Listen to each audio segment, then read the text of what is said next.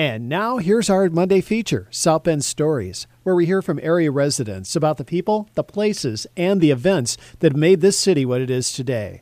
South Bend Stories is produced at the Salvation Army Kroc Center Recording Studios and is a joint project with WVPE along with SB 150, a celebration of the 150th anniversary of the city of South Bend, the Tire Rack, and the Community Foundation of St. Joseph County in partnership with the Salvation Army Kroc Center. Today, WVPE's Tom Labazinski talks to the man who drove the Democratic Party's machine.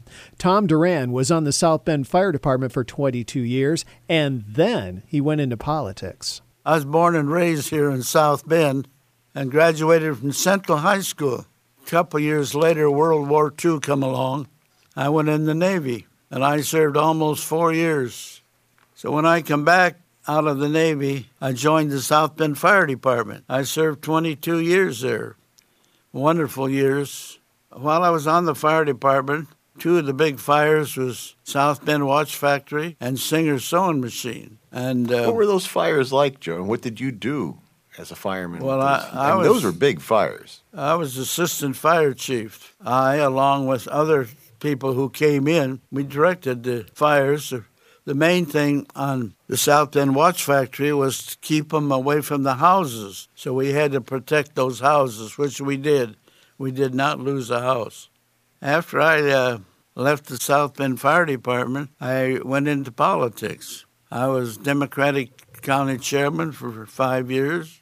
I ran for office and served as St. Joseph County Clerk 2 4-year terms. After completing that, I ran for St. Joseph County Treasurer, and I served 2 terms there. You spent 16 years in political office, and you were the Democratic County Chairman. How have politics changed? Tell us how good it was back then. What made it so good back then? The secret was we would work together. I remember Judge Means was a Republican county chairman. I was the Democratic county chairman. We'd fight like hell on Election Day. 10 days after, we'd be back on the phone, and we'd work together to do good for the county, for the good of this country. Today, they don't know how to work together. It's sad. It scares you. And the act of compromise is a successful government. Joe, you were involved with the Democratic Party in 1960, and 55 years ago, President Kennedy was nominated. Why don't you tell the story about that? All right. Well, them days, the national chairman of the Democratic Party was from South Bend, Indiana. He's a local attorney, Paul Butler, and he wanted Kennedy nominated. The convention was in Los Angeles, California. I was there, and I sat with the Kennedy family because of Paul Butler getting me tickets.